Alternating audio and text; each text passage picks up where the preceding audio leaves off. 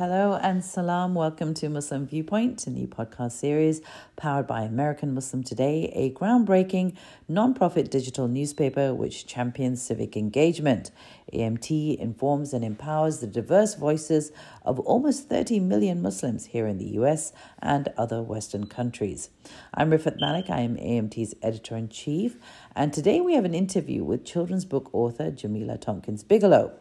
Jamilah is a Philadelphia-based educator whose work centers on young Black Muslim protagonists and has been recognized widely and critically praised by many trusted voices in literature, including the American Library Association, School Library Journal, and NPR. She's published 4 books featuring Black Muslim children and will be releasing her new book, Salat in Secret, next year in June. Jamilah spoke to our reporter Maya Gaylor about the inspiration behind her writing and why it's important to give children representation. Why is it important for you to write stories that are specifically about Black Muslim children?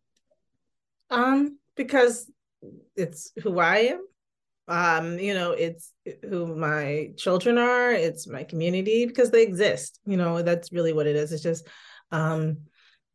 other people don't have to think about why it's important to write stories about people who share their identity. They just write them, and they know that it's important that those people be in books. It's just sort of something they take for granted. But for me, it's like I almost have to explain it because we're so rarely in stories. It's an odd thing to kind of explain why I should be in a book or why people like me should be in a book, right?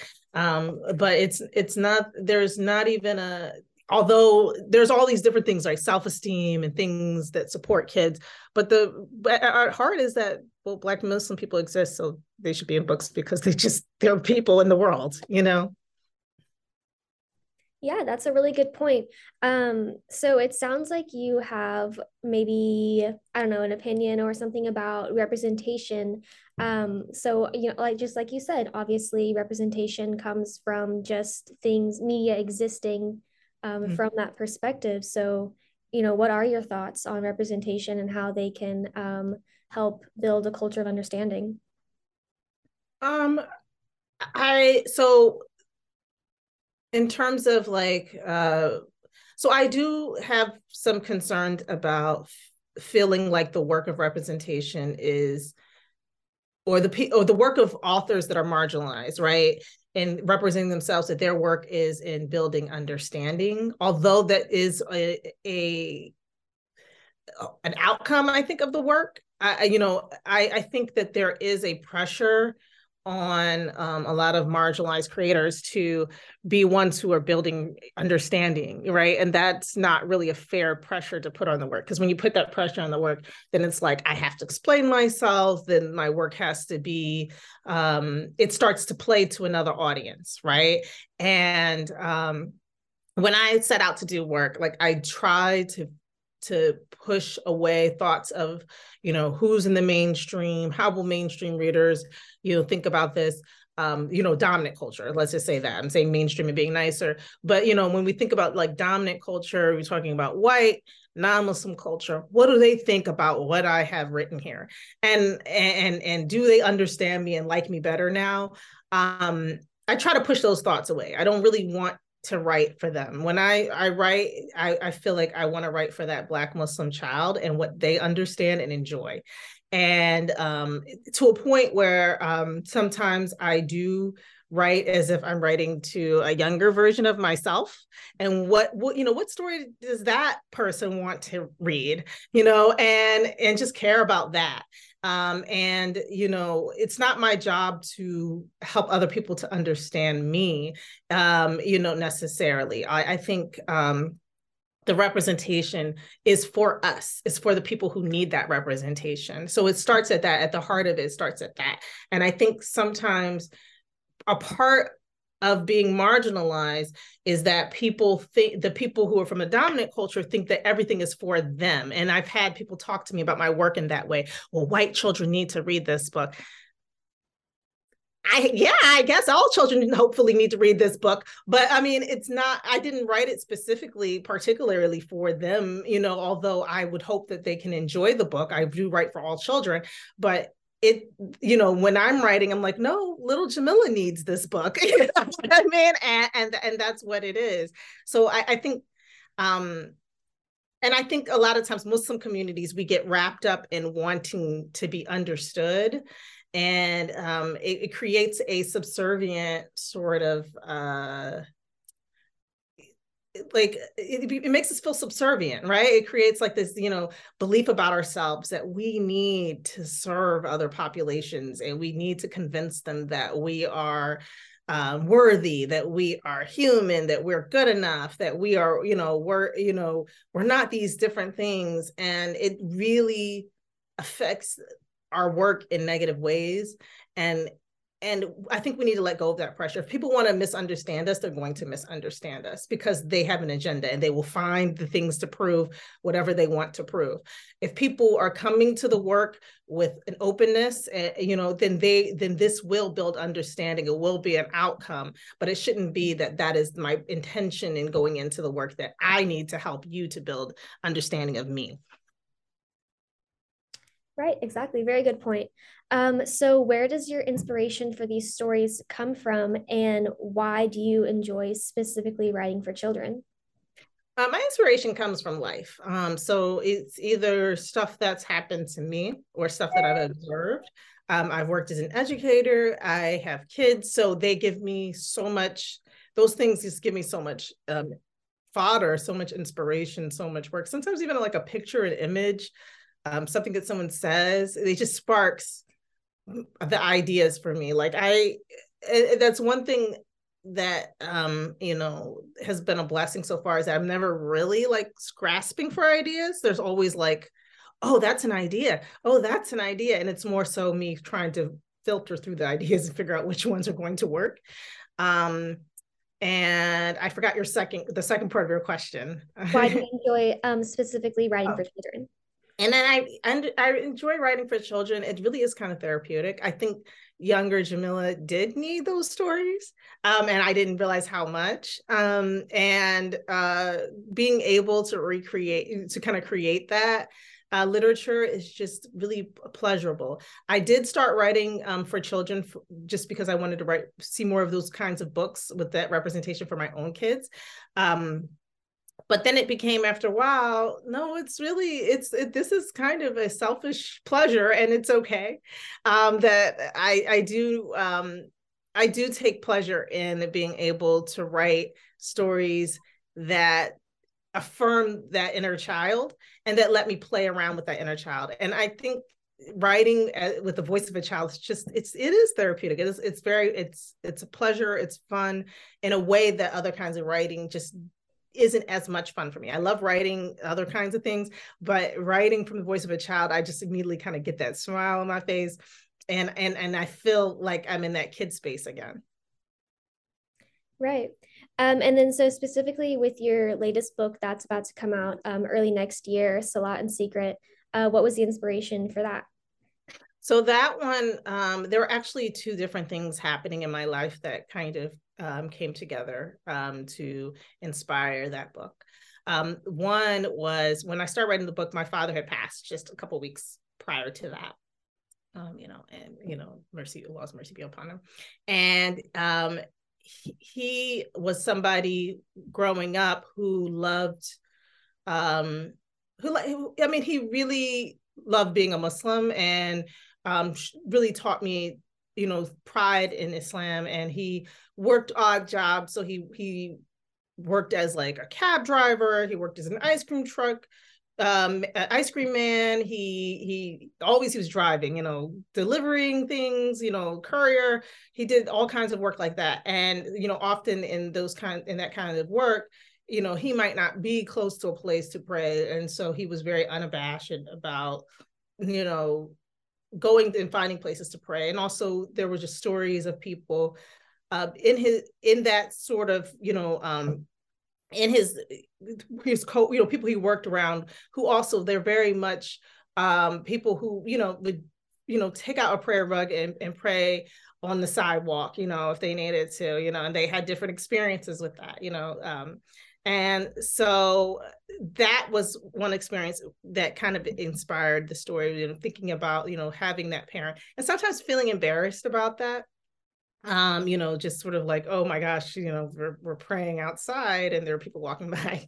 And then it was also in a period where in about a couple weeks, my youngest son was becoming 7, and I was thinking about buying him a salat rug to kind of, celebrate sort of the idea that, well, he's 7 and this is kind of the stage where you tell a kid, you need to start praying your 5 daily prayers.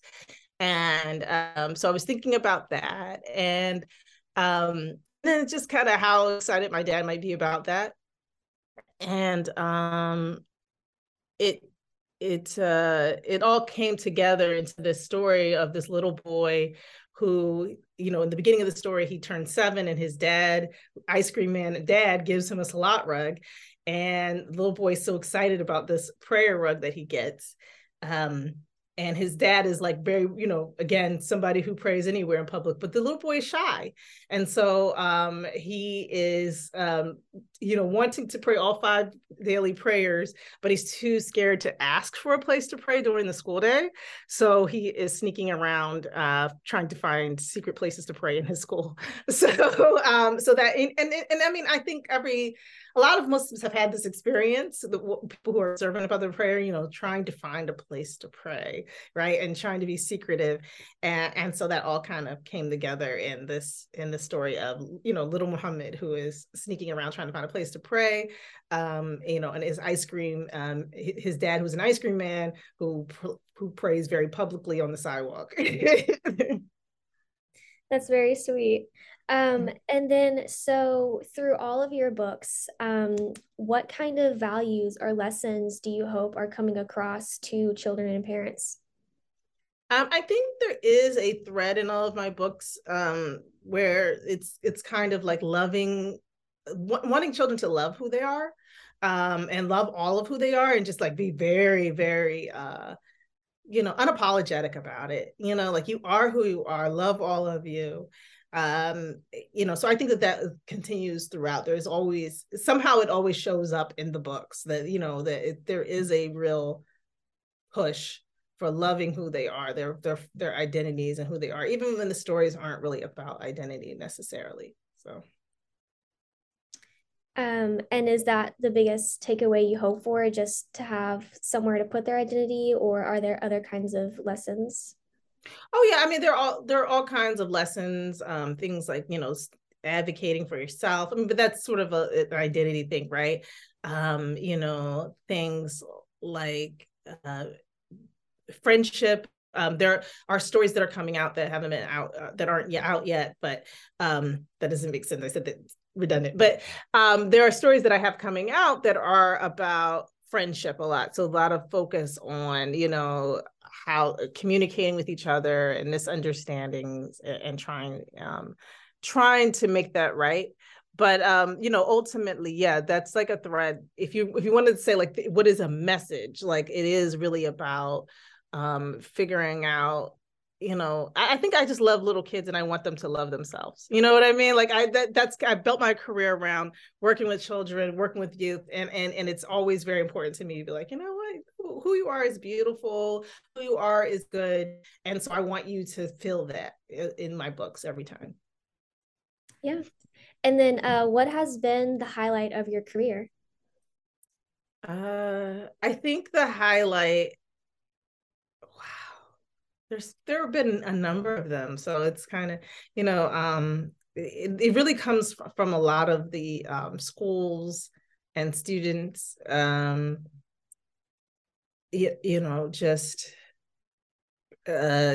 people like celebrating the books. So I'm going to pick one that seems kind of small, but I just, this one always tickles me. And, how kids have to dress up as book characters for school. I always love it when I see, a little kid dressed as one of my characters. The first time I saw a picture of a girl dressed as the girl on the cover of Mommy's Kimar, you know, a little Black Muslim girl. You know, I also someone recently sent me a photo of someone dressed like the girl on Your Name Is a Song. And it's just, it feels so much more real, right? To see like kids, like they are reading, I might not even know these kids, right? And they are reading my books in different places in the country, around the world. And it appealed to them so much that, you know, they're going to come dressed as a character, you know, from my book, you know, and, you know, with corduroy and, you know, all of these different, you know, common characters that we hear about, you know, but they're going to come dressed as, you know, a character that I created from my brain. So that's pretty cool. Well, also related to children's literature, the Mindful Muslim Reader website was developed by mothers who wanted to ensure their children were engaging with books that would reflect their Islamic values. One of the founding members, Miriam Chikaku, tells our reporter Hadiya Spalic just how they built their list of recommendations and how they're empowering parents and children alike. Okay, so you said how the book selection process works? Mm-hmm. Yeah, that's a great question. So there's right now the four members of our team. We're all readers for the website. And when we see a book that we like, we ask, we read it cover to cover. I think that's one of the things that people really appreciate about our website is that they're kind of assured that we've read it and looked at all the pictures and everything. So what we're looking for is books that really kind of gild a child's moral imagination. And what that, you know, kind of a big word, but what it means is that it kind of inculcates in them the good values and good character. That's kind of the main goal. And they're not necessarily books like what we call Muslim books, like written by Muslims or about Muslim characters and Muslim storylines. They can be classics, like we have The Hobbit, more, you know, modern books like Aragon, like Dragon fantasy series. So what we're looking for is virtue in the book. So, you know, does it help my child have good moral character in accordance with, you know, our tradition, Islamic tradition? So once we read the book, we rate it in 4 categories. And so you mentioned the 4 specific elements: virtue, language, story, and beauty. Why did you guys decide to choose those specifically to rate your books and base them around? Yeah, so it was it took us many months actually of what we did is, you know, we just started looking at books like, okay, what would be important to parents? So virtue, what I talked about is just the kind of the reason that we have the website, you know, is this building good character for my children? Language, because, you know, in recent decades, the quality of the language that we speak, that we hear, that we read has really declined. You know, and this is shown through a lot of different studies of just like what the average reader is used to in terms of vocabulary or like complicated sentence structures. It's kind of declining even what they're teaching in schools. You know, from like a few generations ago, even till now, there's a stark difference. So what we wanted to do with the language is kind of bring that back, because language is so important in our tradition. You know, having good language, having good grammar, to be able to speak clearly, express yourself clearly, and understand what others are saying. It's such an important part of our tradition that is you know, being lost by just always speaking in very modern language and very slangy language. So at least in books, if you're reading good language, you absorb that and it becomes kind of part of who you are.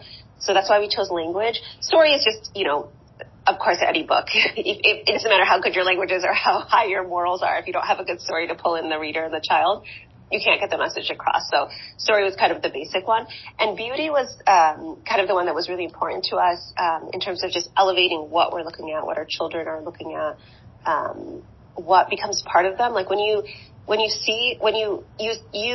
become what you reflect what you see. So, and what you're exposed to, what you consume. So if you're consuming and reading and taking in something of beauty, it becomes kind of part of who you are. So it's also part of our tradition, in all of the traditional Muslim cultures.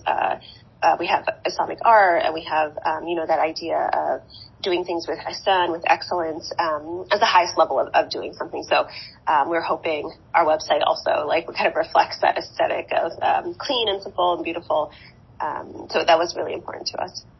What do you wish was more, or at least better, addressed in children's literature, and what is something that you think is right? So, some of the trends we're noticing in children's literature is really disrespect for elders. Mm-hmm. And that's kind of a modern trend across the board. And the idea that,